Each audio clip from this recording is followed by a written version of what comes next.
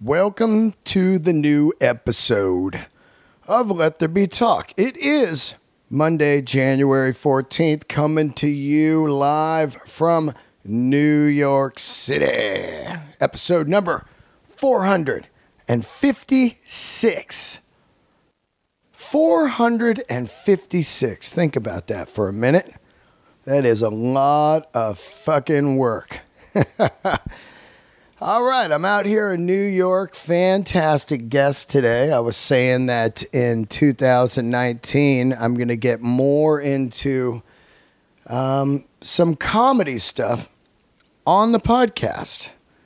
I feel it's time to bring that world around since 90% of my life is in stand-up. I need to bring that in and bring in some comedy ears. Bring in some audience that are comedy fans. And what better way to do that than with the incredible international comic today, Mr. Jimmy Carr. Jimmy Carr is my guest. If you do not know who Jimmy Carr is, do yourself a favor right now. Hit pause and go dive into the Jimmy Carr world on YouTube or Netflix or anywhere you find all your comedy needs. This man is a legend in the global status of comedians. There's these global comedians out there, these comedians that are much bigger than just the United States and that whole scene. These guys are monumental in the comedy world. It was great to talk to Jimmy Carr. Jimmy Carr is exactly the type of person that I talk about a lot on here. You see somebody and you find out some things that you have in common, and next thing you know, you have a new friend, and I love when that happens, especially in the comedy world. Like, when I met Kevin Christie, we talked over watches, and, numerous people, Bill Burr, we talked over music and cars. Marin, we talked guitars and music and films. And that kind of stuff, when you start bonding with people, you're like, this is amazing, man. We look like two people that probably wouldn't hang out, but at the end of the day, we have so much in common. And I don't think you get a lot of that these days because of the quote-unquote, what I call digital friends. A zillion people out there have all these digital friends. I got 4,000 friends on such and such. But you don't know anything about them because you've never had a conversation. And that's what's great about the old school conversation. Sit down, you talk to somebody, and you go, oh, wait a minute. You like 70s Porsche 911s? So do I. Oh, you like vintage watches? So do I. And I think we do definitely need to get back into that, talking to people and juicing our minds. That's a drug. That's a drug to your mind so it doesn't just shut down. That was the great thing about Jimmy Carr. I had no idea that he loved watches. A friend of mine said, oh, Jimmy Carr loves watches. You should talk to him about watches. And I ran into him at the Comedy Cellar. And next thing you know, we're talking hours on watches, cars, architecture, comedy, all kinds of stuff. So it's great to have him on. It's great to have him as a friend. I just love that about doing comedy the last 9 years. I have some incredible friends from it. We recorded this live at the Comedy Cellar, which was a great thrill for me. That place has such an energy. We just set up in one of the booths and recorded the episode. I hope you guys do enjoy it. Don't forget to see his new TV show on Netflix right now. He has a game show called The Fix, and that is right now on Netflix. You can go there and watch that, and also watch for him always out on tour somewhere in the world, Jimmy Carr. Before I do get into the episode, I want to give a shout out to some of the Patreoners, brand new Patreoners. People ask me, how do I hear the bonus episodes? I have them all up on Patreon. There's 18 of them right now. I put one out a week. and it's for all the great supporters of Let There Be Talk. You can go to patreon.com/Dean Del Rey and donate, become a Patreoner of this podcast, and crack into some bonus episodes, and also going to be hopefully adding some video content on Patreon real soon. Upcoming shows, March 7, 8, 9, I will be in Houston with Joey Diaz at the Improv. Also, April, I think 11 through 14, you can catch me at the Comedy Castle in Detroit. And at the end of April, I will be at the Comedy Cellar in Vegas again at the Rio. Those are some great upcoming dates. I can't wait to see you guys. I'm fired up to do the Comedy Castle. I've never been there, and I'm headlining. So that's going to be a great, great weekend. Leave a review on iTunes. Trying to get to 1,500. I'm at 1,356. And a lot of people left some reviews last week. I got about 20 new reviews, so thank you for that. Leave a review on iTunes if that's where you listen to this podcast, and subscribe. It really helps out the podcast. And if you are in New York City in the next few weeks, I'll be at the Comedy Cellar a lot. So just check my Twitter or Instagram. I love you guys. Let's keep it going. Let's get into the episode right here. Thanks for all your support. Keeping the candles lit. Here he is, Mr. Jimmy Carr.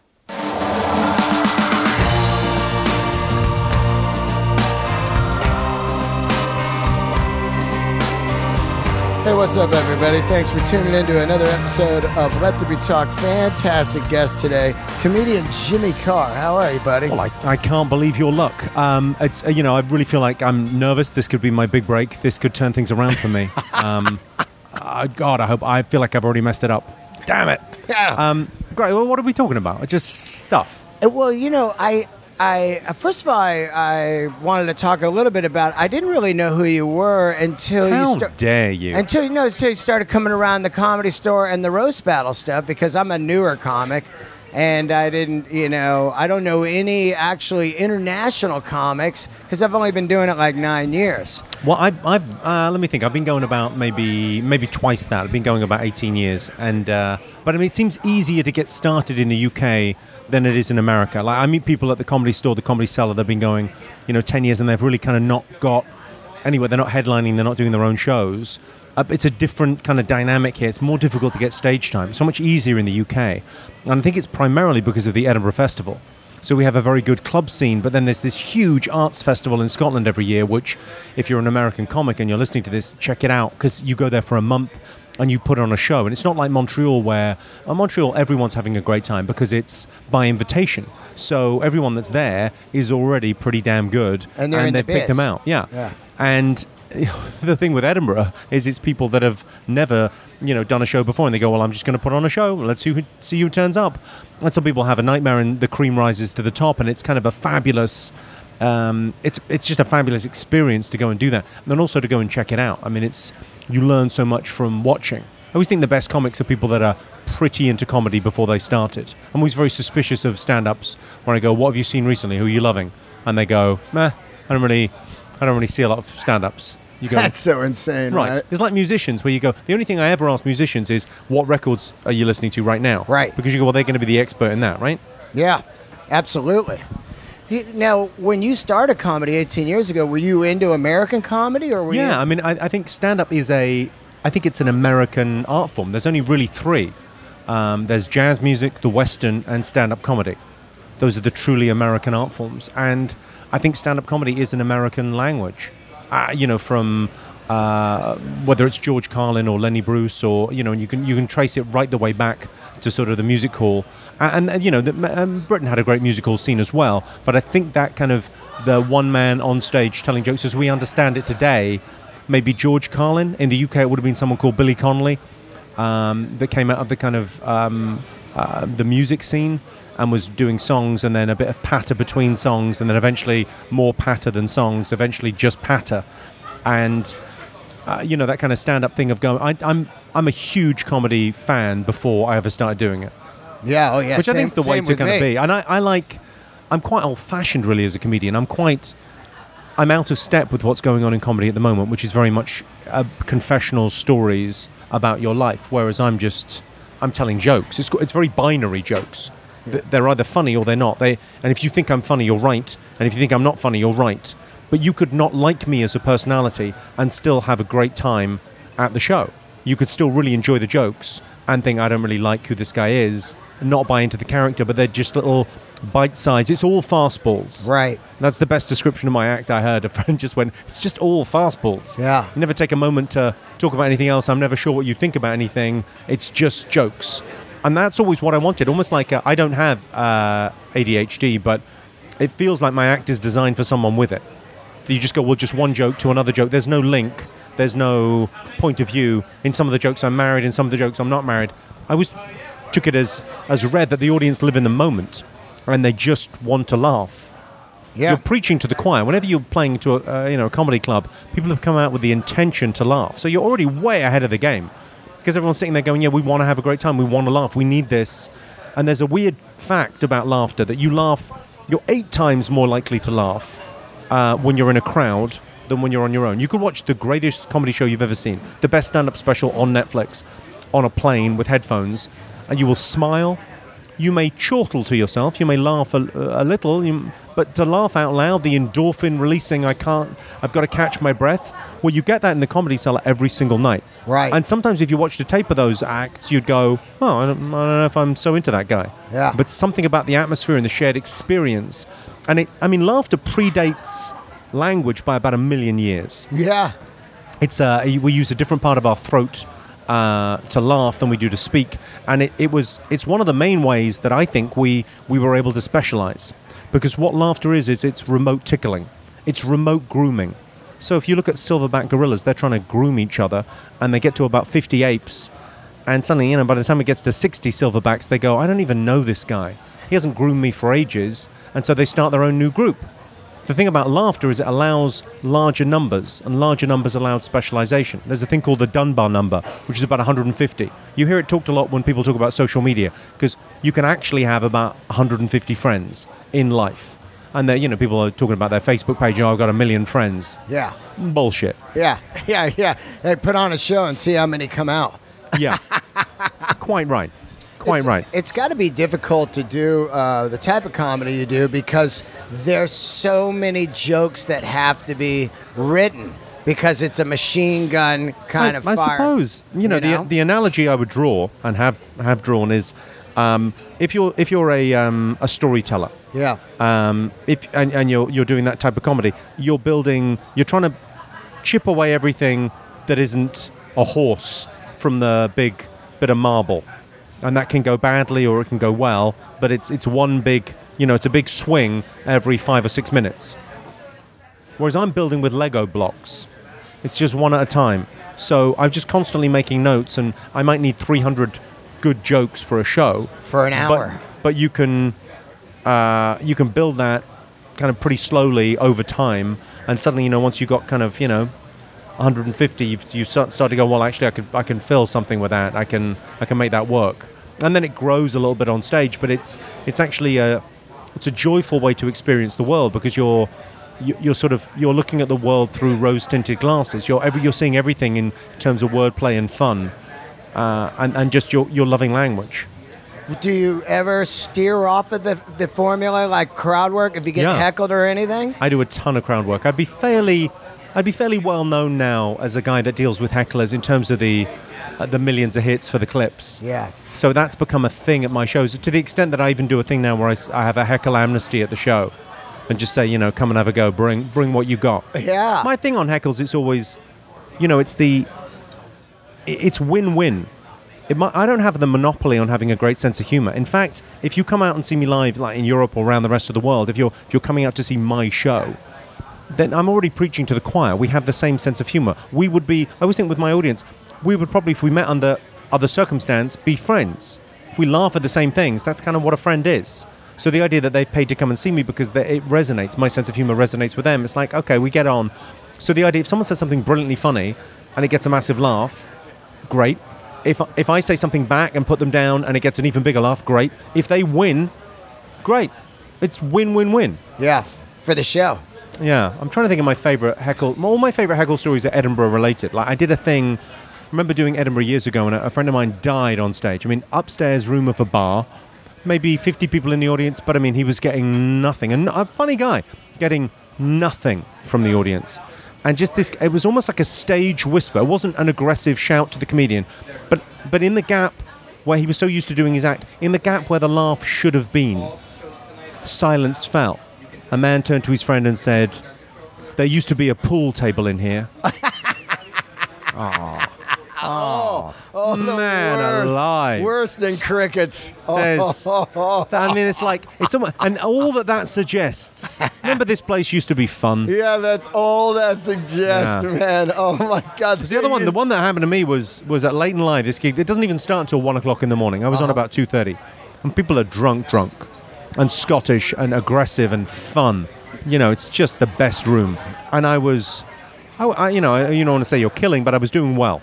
As a younger comedian, I was doing great.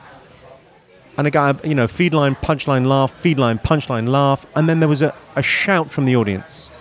My mum died of cancer. I took it logically, took me back. I went, well, I wasn't talking about mothers, and I wasn't talking about cancer. And he said, no, but it was funnier than this. Oh, no. Fuck, I mean, you win. Wow. You win. Wow, man. Now, so you started by doing the Edinburgh at a young age. I started as a doing comic? the clubs in London, and Right. then immediately went up to Edinburgh and did shows with friends.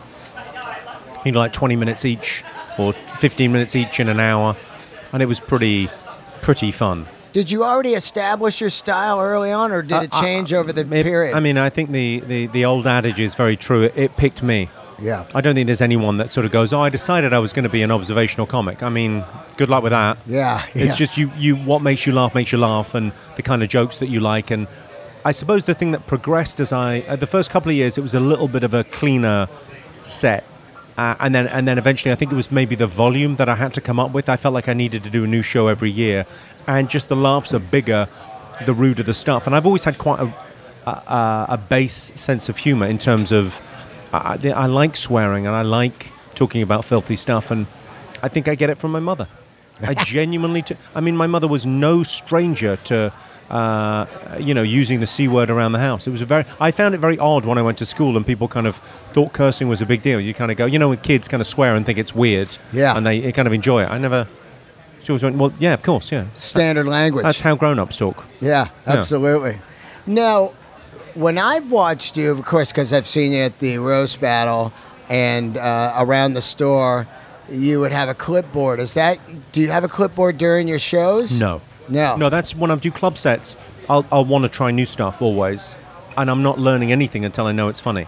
Yeah. And then it became an affectation kind of early in my career to kind of have a clipboard and be trying new stuff, and just I kind of went with it. I don't know why, really. I mean, it's kind of, I suppose it was that thing of going, I write more than I have the capacity to learn. So I sometimes just go, oh, well, I'll just write it down and see, and kind of taking the notes on. I never like the sneaky glance at a watch. Oh, yeah. Or the sneaky glance at notes. I Yeah. think if you're going to look at your watch, brazenly look at your watch and go, right, another 4 minutes. Yeah. Okay, 20 jokes. That's the way to do it, because the audience, you're not fooling anyone. Yeah. If you, with the old drive-by glance. yeah, I'm just going to check my cuffs. Really? They can see what you're doing. Yeah, absolutely. Well, now, so you've been doing comedy 18 years, and I always look at somebody and I realize you dress very well. Did you always dress like that? Yeah, I always turned up in a suit. I think I did my first gig in jeans and a sweater, and didn't feel right about it at all. I always thought, I like that idea of turning up looking as if you're going to work, and I always thought a suit was a very respectful sort of way to present oneself. Yeah. So I suppose it's partly that. It's also, I just think men look better in suits. I think, like, if you're going to kind of do a show, if 1,000 people or 2,000 people are going to turn up and see you, you want to look your best. Come on. Yeah. Not an ego-free thing. I also think, like, as you get older, it's that great thing if you look kind of right. Like, if you're wearing, I don't know what you're dressed as a 15-year-old. It's frankly, but it's not dignified, is it? Come on, at some point you've got to go, well, I appreciate you're comfortable. Yeah. And I would wear what you've got on if I was, I don't know, maybe gardening or in the house. Other than that, I mean, it really feels inappropriate. Well, to me, I always looked at it as like I felt it would be weird if I showed up in a suit because I've never owned a suit. So you were a musician initially, Uh-huh. right? So what was that? What were you in? I played music for 25 years. Singer, songwriter, guitar player. What was the band? I know the band, Dean right? Del Rey. No, just All Dean right. Del Rey. And I toured all over the place for years. And I've just been like, I always liked the look of rock and roll, of looking like not having a job was my look. Yeah, I suppose it's always kind of it's a badge of honor. I suppose the idea of saying I didn't have to own a tie. Yeah. I never had to dress up for work. I never had to wear a uniform of any, so to speak.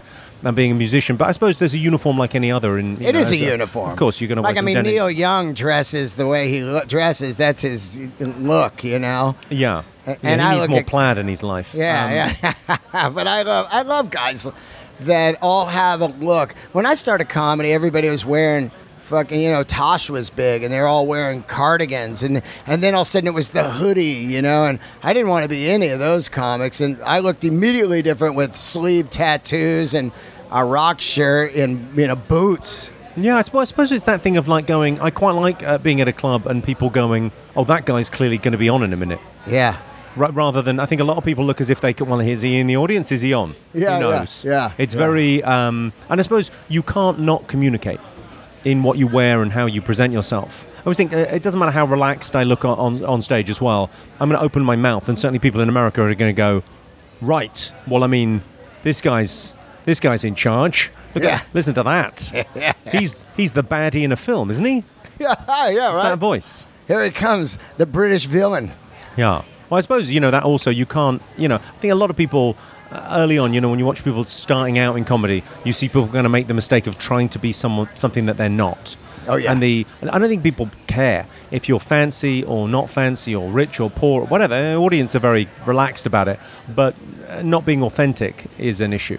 Absolutely. That's why I felt if I put on something else, I wouldn't be authentic, because this has Yeah. been me all my life. So what happened with the music thing then? Because I think there's often that thing sort of said of like comedians are kind of people that wanted to be in show business but had no discernible talent. Yeah. And so we had to just go, what, some jokes? Maybe some jokes will do? Yeah. Maybe we can make you laugh while we're on the bus? But I think there's something about, I know a lot of comedians that have got a great sense of, a lot of musicians rather, Big that have a time. great sense of humor and great kind of fun. Yeah. I think I always wanted to do comedy, but when I was a kid, there wasn't kids doing comedy. There wasn't like comedy camps. There wasn't YouTube. One of the things I love about comedy is there aren't kids doing it now. I mean, Yeah. there are, Yeah. but the people that become huge in comedy are not people that show business would choose to put in that place. Exactly. When you look at the music industry, when you look at your, I don't even know who the pop stars are these days, but Dua Lipa or Ariana Grande, young, incredibly attractive people are the pop stars Yeah. of the day, and they're picked by record companies, and they're incredibly talented in their own right, but they haven't sort of, had to pay their dues for years. No. Whereas you look at a lot of the comics that are lauded and respected, and they're people that have been around for a long time, and they've kind of risen up, and you go, well, you can hype as much as you want in comedy, but ultimately people come out for laughs. Yeah. And you got about 2 minutes of good grace if you look fantastic on stage, and then people just go, yeah, but we came out to laugh. Yep. We think that documentary Comedian by Jerry Seinfeld, which I loved it. But that idea that he was kind of showing you what it's like up there. You couldn't get a bigger or better comedian than Jerry Seinfeld, and then he's on stage, and the audience give him 2 minutes Yep. of good grace. They're very excited. He walks on, and then it's get to the funny bit though, Yeah, and especially incidentally, it better be relatable. I like when the one guy's like, hey, you used to be funny, and it's just kind of like they realized, he's the shine goes away real quick. That's Seinfeld, and now you better be as funny as you were the last time I saw you. Yeah. Or else you're not funny anymore, which is a wild thing, No, I love that. I love I the love idea it. that it's about that moment and being able to kind of produce it, being able to, I mean, what Seinfeld's done since the end of Seinfeld as well, it's just extraordinary. Yeah. Just the quality of his work and the fact that he kind of went back to, I mean, he never really went away from stand-up, but I suppose that thing of made the best sitcom ever, I think. I don't Yeah. think there's anything else that really stands up that way. Biggest of all time, most original. Well, also the language. I rewatched it recently, and the language of Seinfeld is so on point. Just the language that we use. The master of one's own domain, or the close talker, or whatever those things are. Whatever those phrases that he All that threw in there. That you stuff. go, oh, that's all from. I suppose it's that perfect meeting of. My favorite sort of comment on stand-up comedy was from Alan Havey. He's a wonderful comedian and man. He's great. And he said, we're out for ourselves, but in it together. I think that's a great description of what comics are like as people. And the idea that Larry David and Seinfeld kind of came together, it was like a perfect moment, a perfect kind of mix of those two characters. It's unusual to have people, like a true collaboration like that.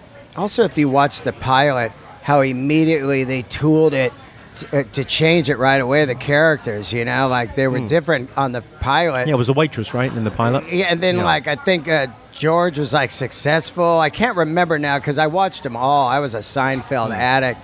I'd go see him live all the time. Yeah. Anytime he was playing. I loved the show. And he was really, him, Chris Rock, those were the comics for me all through the 80s into the 90s, after. Well, Chris Rock's got an extraordinary thing, I always think, stylistically, of setting up a premise that the audience are not happy with. Yeah. And then just going, yeah, you're going to be fine. 4 minutes time. Give me 4 minutes. I'm going to change your mind about everything. Yeah. It's just a wonderful kind of way of performing. I think, it is. I mean, you're very lucky in the kind of the people that are around now that have really put down a body of work. Yeah. So that was Seinfeld or Chris Rock or Dave Chappelle now, it feels like he's really putting out some stuff. Those shows on Netflix last year I thought were just superb. Yeah. And the idea that you just, put out 2 shows in the same day, and it was like, oh, God, there's been nothing for years. I know, right? Yeah, I mean, those guys are just... It's funny because when I came in, I was so dumb. I was thinking, all the comics are like my age. So this is cool, and then you forget, these guys are 30-year men, 40-year men, Seinfeld, Chris Rock, those guys are all like 30, 25 years doing comedy. Yeah, it is something you get better at. I mean, I think the same with musicians. Tend to get better at their craft. They're like the good ones anyway. It's that thing where you become, I suppose when you first start, it's that thing of it's a new voice and it's very exciting. And people from the outside world, I think, just look at trajectory. Show business is all about trajectory. It's all about where you were last year and where you are this year. So if you sell out Madison Square Garden next year, people will lose their fucking minds. They'll be like, oh, wow, have you seen this? It's incredible. If Chris Rock does it, it's like, not a biggie. Yeah, isn't not that a crazy? It's weird. It's weird how quickly it becomes normalized. That's really bizarre. Probably the last person I saw it happen to was Amy Schumer. Yeah. Who was, a great comic. In Montreal, I don't know, 6 years ago maybe? 7 years ago, I guess. And then that movie popped, and then suddenly you're on the front of People magazine, and it's like, it's like another thing has happened. I saw her do stand-up recently as well, up in Montreal. Yeah. Unbelievable Hour. It's the new special, I think, that'll be coming out next year. Fantastic. But it's that weird thing where it happens so quickly and it becomes like a huge thing, and you go, the weird thing, I remember seeing her afterward, the first time I saw Amy after it had gone really massive, and going, oh, hello, I'm Jimmy Carr, I don't know. And she went, yeah, we know each other. But it was a weird thing where I kind of went, oh, will you remember? Do they somehow take that away when you become famous? Huge. Yeah, Of course not, I'm being a fucking idiot. Well, also, sometimes you do have that thing because some people go crazy and just forget everyone, Well, I don't think that happens a lot in stand-up. I think Not that in happens stand-up, but in when people music or and movies. Yeah, I think that's about the people that surround them.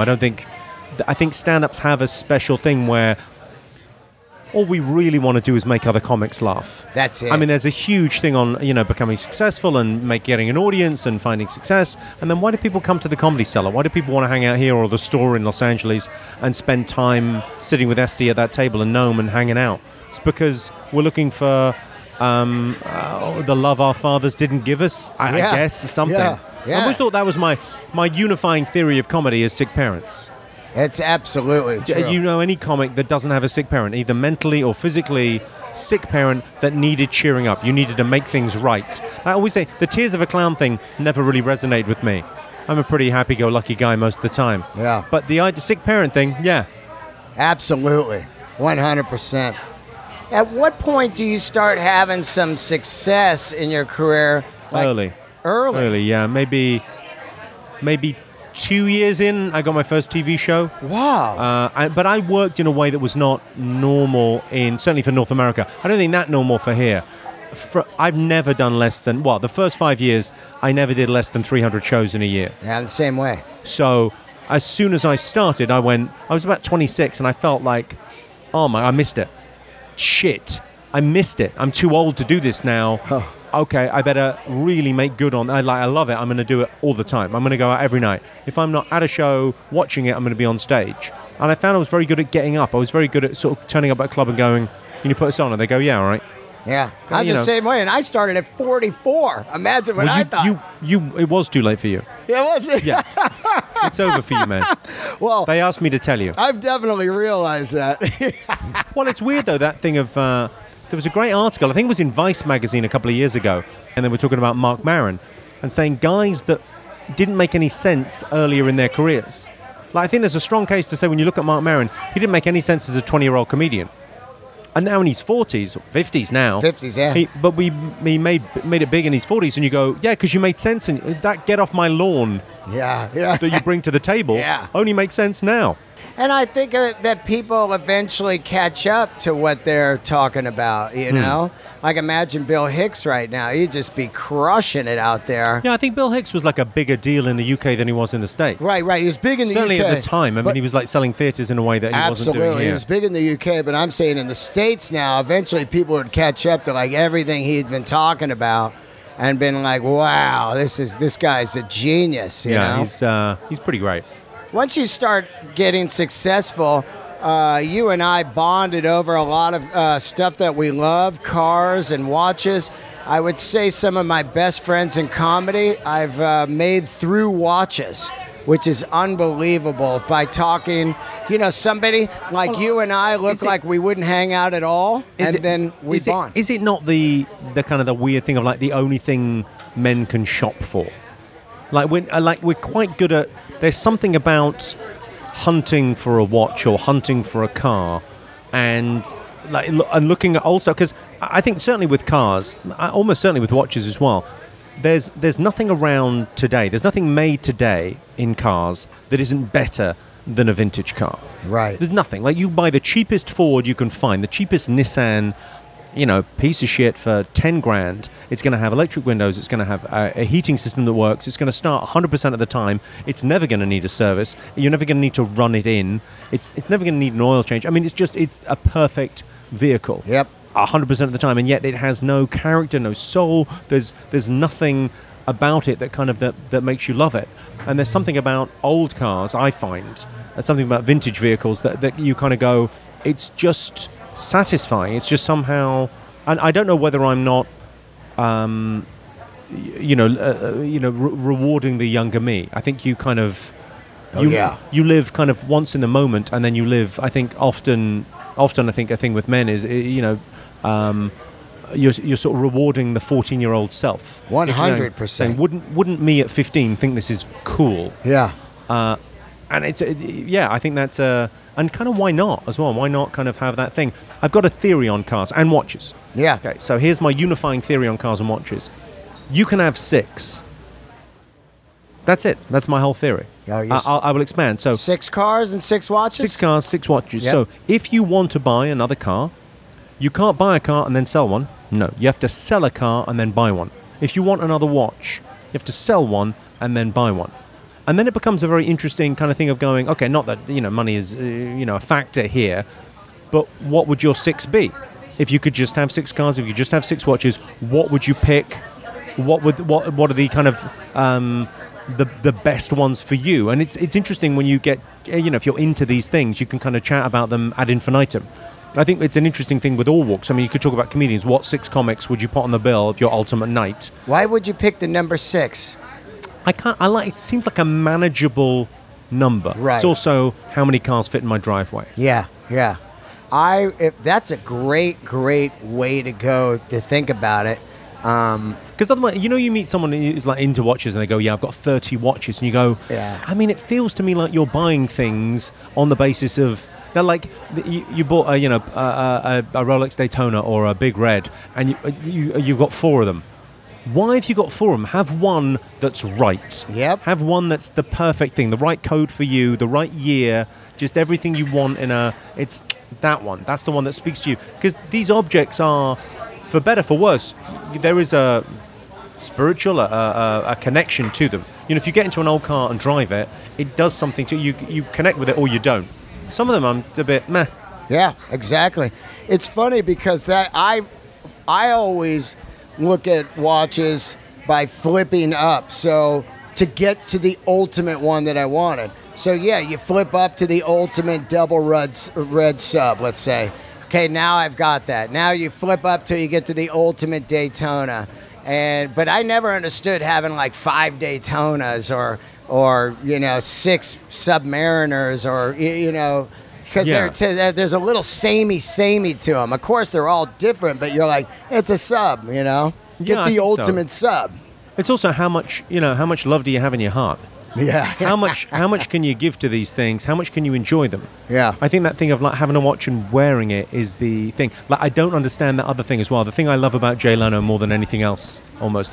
Remember, he took me the first time I ever did the Tonight Show. Did like 5 minutes on it, and he took me out afterwards. He took me on a date. Yeah. Well, this is how long ago it was. Like the new Terminator movie was out. Whoa. Terminator 3, maybe? I think the third one. Now, anyway, he went, what are you doing after the show? Because he knew as a stand-up like from Britain, I bet this guy's got nothing planned after the show, and the show finishes at 5. He went, we're going to go and see this new movie, Arnie's on tomorrow. Come see the movie. And they took me in this beautiful vintage, like a late 60s Corvette. Gorgeous machine. Oh, man. And like went over to the Universal lot, and we watched the movie and chatted about cars. Took me to the garage. And like, he drives these cars every day. A new car every day. But it's not like he's McLaren. He's not like going, oh, this is now worth $15 million. I better keep this in the garage under lock and key. He's going, no, you want to, let's try and get this to 100 on the freeway. Yeah. Let's try and enjoy this thing. I think the idea of someone going, I bought the Paul Newman Daytona and I've got it at home in a safe and I'm going to sell it at auction 2 months after I die, to someone else who's going to keep it in a safe. What are you doing? You shouldn't be allowed to own it. That's so boring. That's why I like Kirk Hammett, Metallica. He's got $1 million Les Paul, and he plays it right on stage every night. I just love that. I think vintage guitars are going to be the new. Have you seen this thing, the Fenders, recently? Yeah. Fender have had a thing recently where everything, because when did they sell the company? Like 1964, 65, something like that? Well, they sold it in 65, 66. It gets it to CBS. Yeah. So anything before pre-CBS, that. It's called pre-CBS, pre-65. But that seems to be that. For me, that's if I was going to be a collector of anything now, and I'm kind of thinking of, I play the guitar I can play chords is all I can play, but I really like guitars. I kind of think vintage guitars is a really interesting way to go because I don't think there's anything more beautiful to put in your home than a guitar on a stand. You kind of go, well, that looks just terrific. It's insane, right? Yeah, it's like a... Well, 10 years ago, the New York Times said vintage guitar is the best investment ever. They've kind of sealed... Well, the last 10 years, the best investment class of anything has been vintage cars. Oh, vintage cars. Vintage cars have been the investment class the last 10 years. Not wine, not stocks, not gold. Vintage cars have been the thing. And I still think there's room for more because they're not... because of the safety laws now, and God bless the safety laws. They're very sensible, but it means that you'll never have a car as beautiful. Never. Again, it'll just won't happen because the designers could tell that you go, well, actually now if you crash into a pedestrian, you have to give them a fighting chance. Yeah. Whereas it used to be, I mean, good luck everyone. There's a spike on the front of this. See you later. Yeah. Do you buy into the notion, and I kind of do a little bit though, with vintage cars, that the millennials don't care, so who's going to buy them later on? Will they start dropping on the back end? And maybe fuel goes away and they're not worth shit. No, I don't buy that at all. But I mean, I think that's an interesting thing because what are you buying them for? So like you have to question, like, I think the way that I rationalize buying something that's expensive for myself, and I wasn't able to do it for years, was to go, oh, well, it's kind of actually I might as well have this in a bank account. You know, I bought that Patek and it's doubled in value since I bought it, and great. But actually, I'm never going to sell it. Yeah, I mean, maybe I'll be on my uppers one day and I'll need to get rid of it. And they're, you know, they're pretty easy things to unload. It's quite a liquid asset. I think the thing about watches is the Chinese market will always keep that floating. Yeah. The Chinese market is, because I'm sure people are aware, but the gifting of watches is such a huge thing culturally there, and actually there are so few, good watches being made. It's like that vintage thing as well. From the year of someone's birth becomes a very important thing. That's always a big deal. That's always been something. So I think vintage watches, you're very safe. I think the same with vintage cars. Like, they're not going to be cars that are that beautiful. Now, will someone come up with a conversion kit?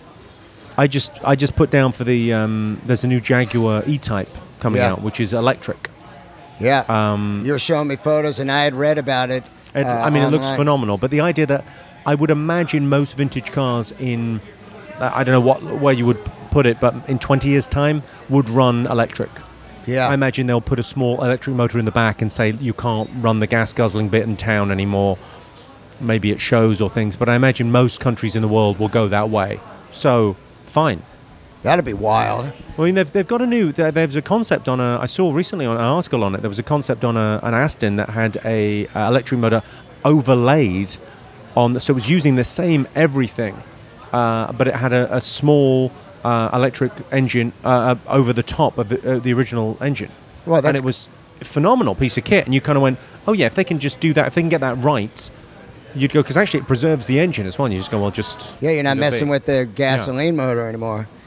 Let's look a little bit into, let's say we're sitting down right now. It's really tough to go 6 and 6. 6 cars, 6 watches. Well, the watch thing is... watch thing's interesting because I go...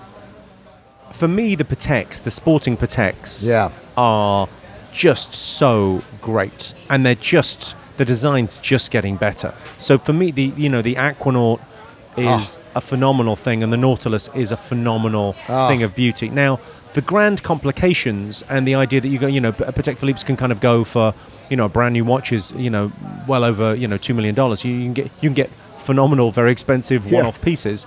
That for me is not what it's about. It's that idea of going, they only ever make 20% of their output is sports watches. And it'll never be more than that, the percentage of watches that they sell. So there's always going to be kind of a cachet to them. I think they look great on. I like the fact that people don't know what they are. Yeah, you're so right there. If you're into watches, you immediately go, oh my God, this guy's got a Nautilus on. That's so cool. Yeah. And if you're not, you just go, all right, what? It's 10 to 2, is it? All right, good. It's funny, We've got to go. We've got to get lunch. My friend bought an Aquanaut yesterday. And it's his first watch. And he sent me the photo. Yeah. We won't name the friend. Yeah, but yes, we won't name the friend. He sent me the photo too. It's a great looking thing. So plain, so beautiful, and really suits him. But the greatest thing he said was, he said, what watch should I get? This was on Tuesday. And I said, well, I love Rolexes. And he goes, but I feel like if I wear that, it'll be like, oh, here comes Rolex guy. And I go, yeah, but they're really kind of entry level. Most people don't know that, though. He said they think those watches cost $1 million, where if you wear a Patek, an Aquanaut, it just looks like a Timex to 99% of the people. Yeah, they don't know. I would buy that. I think it's a really great piece of logic. It really suits it. I don't know how he got it as well, because as an entry level watch, I couldn't believe how he got it. The thing that impresses me with those kind of things is you kind of go, where did you go? Who's your guy? I know. I always like being able to That's recommend exactly your what guy. I said. Like, where'd you get that? That's phenomenal. I couldn't believe it.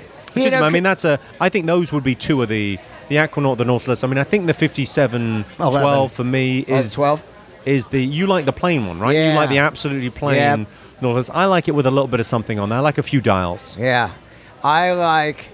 It's funny, too, because let's talk a little bit about the Nautilus 5711. 10 years ago, you could get that thing for $1. No one wanted it. They thought it was ugly.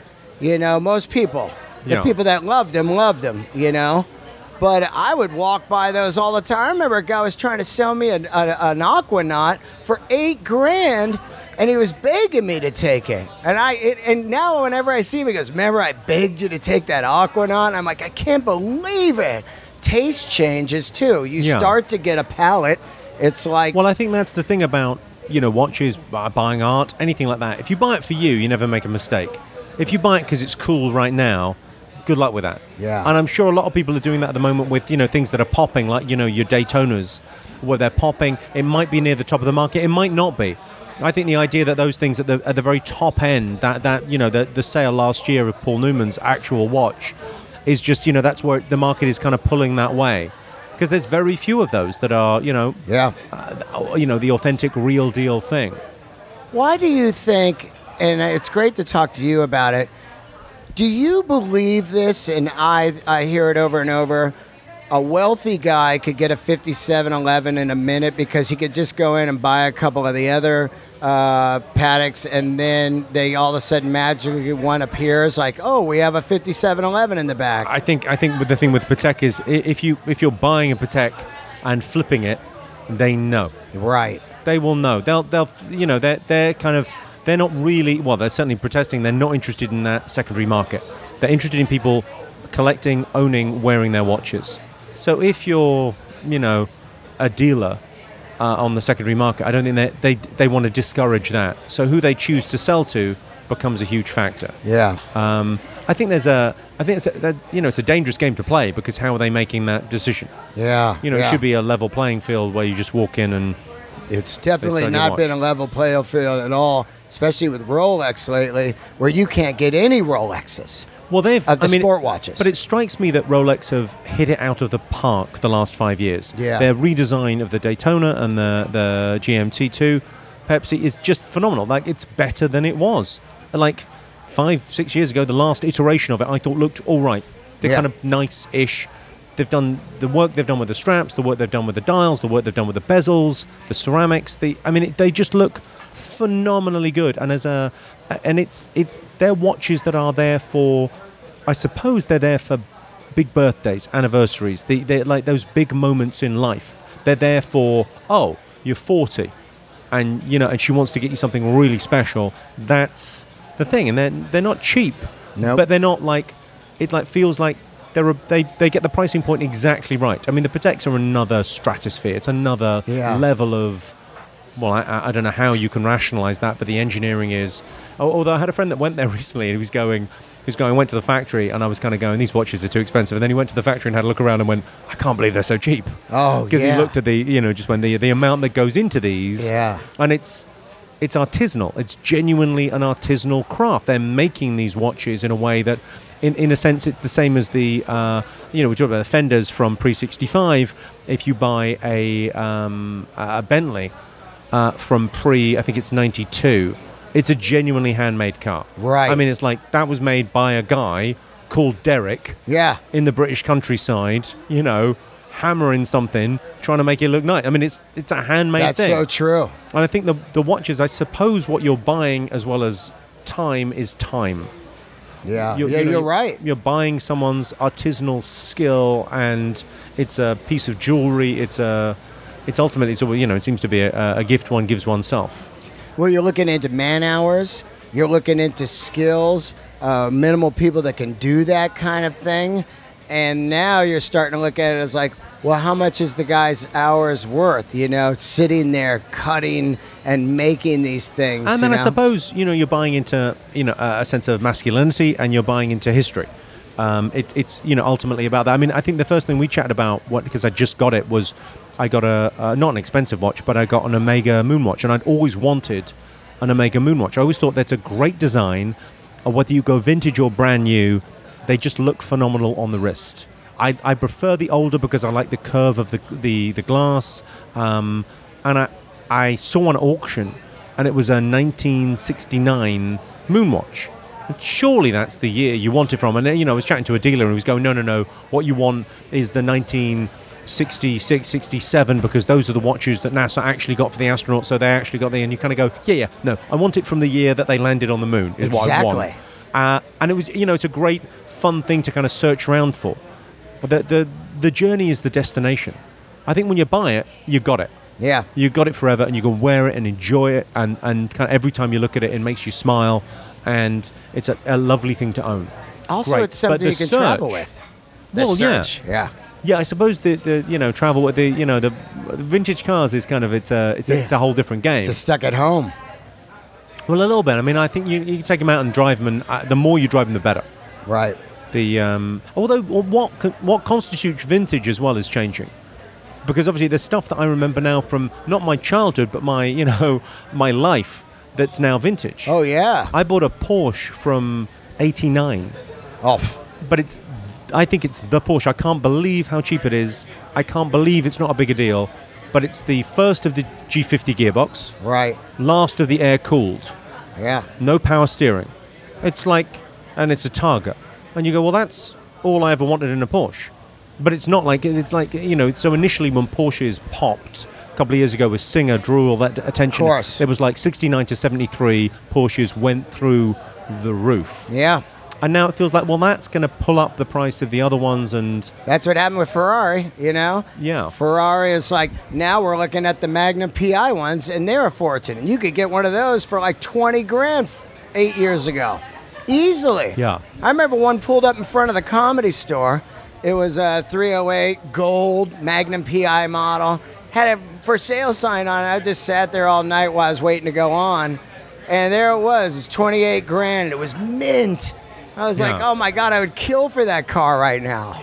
A gold 308, That's pretty cool. Yeah, no, it is interesting the way that... But I think, again, I'd go back to the thing of going, if you buy something that you love, you can't overpay for it. You can't go wrong. It's going to be fun. Because actually, a bad decision now in a watch is temporal. So let's say if you buy a Rolex. Yeah. Let's say you buy a Daytona today. And you overpay for it because you really want the thing. So you buy it second and you buy one. Off eBay. And whatever. You overpay. You buy stupidly on it. Show me that watch in 10 years' time. Tell me the story. Yeah. Because in 10 years' time, you'll say to me, oh, I actually made out great. I thought I overpaid, but actually it's worked out great. And I think the same with kind of vintage cars. Even if you slightly overpay now, it's fine 10 years' time. Yeah. If it's something you're looking for. If it's short term and you want to flip the thing, really, well, you should have become a car dealer or a watch dealer then. If that's what you want to do, great, have at it, but that's a different job. Yeah, that's a different gig. Everything I own is what I call parachutes, because if I get into trouble comedy-wise and I'm not working, I know, well, I've got this. It's better than having some money in the bank that I'll just burn through on dumb stuff, Have something I can enjoy, and then if I do get in trouble, I've got the knowledge of I know what I bought. Well, I suppose it's that thing of philosophies on life and kind of, people don't really talk about money a lot. Yeah. People spend their whole lives trying to make it, but then if you have a bit or if you want to get it, well, what do you do with that? I mean, I always think that thing of getting yourself a home that you own is an incredibly important thing. And I don't know why. I don't know why it's so important. I don't know why. I mean, if you go to Germany or France, it's a very different culture and it's all about renting. Yeah. And they rent forever and they do not care about owning stuff. But I think there's something weirdly in my culture, certainly in British culture, about owning a home that becomes a very important thing. That's where I'm at right now all of a sudden. At 52 years old, I need to own something. So where would you think of buying? What would you think of doing? I would definitely buy in LA because I still think the market is pretty good as far as what you get size-wise. And it's about neighborhood, though, isn't it? I mean, I always think the thing about Los Angeles for me would be, I love Los Feliz. I love it. I've 13 years there. For me, it would be the Griffith Park. Love it. At the bottom of Griffith Park, there's a couple of streets that go up to that. You just think, well, you're sort of in the countryside. Oh. You're basically on the edge of this massive park. It's the best, albeit with a mountain lion in it. Yeah. What is it? The P200? What's that mountain lion called? I just an amazing mountain lion. I call them cougars. Basically, no, there's one specific one that broke into LA Zoo and ate a koala. It can never have seen a koala before. It was broken into a zoo, meant to keep animals in, broke in, looked at a koala, went, I'm having that. The poor fucking koala. Ow. Ate a koala and then fucked off out the zoo again. And you've got to think, that mountain lion doesn't give a fuck. He doesn't give a fuck, dude. Brilliant animal. It's an interesting thing. I think buying a house is a great. Yeah. It's a great idea. It's a great. If you can do it, if you can kind of scramble up, because again, the thing about real estate is, the reason real estate families always keep their money is because, well, in 50 years' time, whatever you paid for that house. I mean, I'm looking forward to the conversation where someone goes, "Oh, this condo, Granddad, how much did you pay?" And Granddad says, "Well, I paid I only paid $2.5 million for this condo. Oh, Grandad, you can't get a coffee for that now. Yeah, right? Well, inflation's going to do that to us all. It's like Yeah. we're all talking about, in the watch world or whatever, people talking about $1 million, Paul Newman Daytonas. Yeah. And that will become something that's very everyday. The $1 million bracket, it moves on. Yeah. Car-wise, what are you? Are you American cars? Or are you? I mean, you got a Porsche, but to me, I think all my taste came from James Bond. I was into Rolexes. Yeah, I really like the DB6. The DB5, I think I missed the boat on. I think the DB5 now is so much money and so iconic. I don't know to what extent, but also it's a little bit small. The Yeah. DB5's tiny. It's the size of a BMW 3 Series. I mean, they're really, really small cars. The 6 has got a bit more space in it. The DB6 doesn't have wing mirrors. So if you get one, driving it is kind of a chore. It's a challenge. Yeah. A lot of it is about going, well, I'm going to accelerate and hopefully nothing's going faster than me, because otherwise it's going to hit me.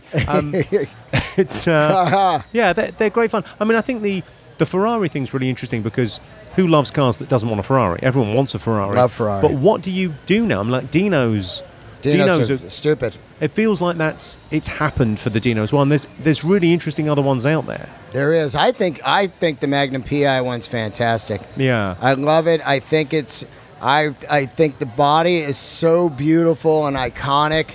It's pre-Testarossa where you get into that cheesy Miami Vice kind of where it looks like a kit on a car, body parts. I never got into that. I like the last of the 308s and that stuff in black. It's interesting. It becomes a bit of an arms race with Lamborghini then in terms of who could be the most gauche. Although I don't mind, I like the Lamborghinis. I like the story on Lamborghini. You know the story on Lamborghini? I don't, because I never got into them. Well, the thing about Lamborghinis, right? So he's a guy making tractors, right? Yeah. Made tractors, made a ton of money, went into the Ferrari dealership and they wouldn't sell him one. Oh, that's right. I do know this story. They wouldn't sell him a Ferrari. Yeah. And he went, fuck you guys, I'll make my own. So got these guys to make the Lamborghinis and then went just, it's almost like the Spinal Tap. You make one that goes to 10, yeah, but this goes to 11. Yeah. I remember Insane. that And story. somehow they've still got that mindset now.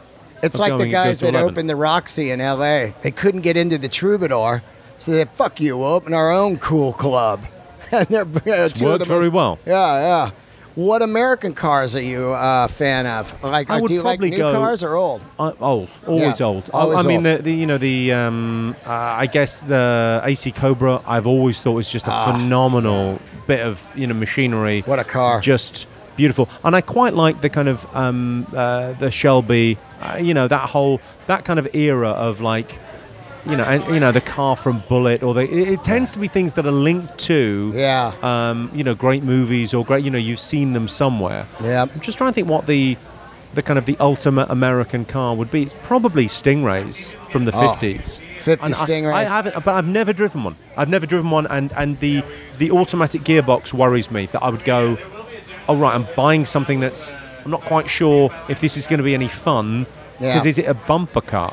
I mean, I've got, day to day, I drive an enormous Range Rover Stretch Vogue autobiography machine. Oh, yeah? And I'll never have a better car than that. I mean, there isn't a better car than that made. Yeah. It's an armchair built around with a tank. I mean, it's just phenomenal.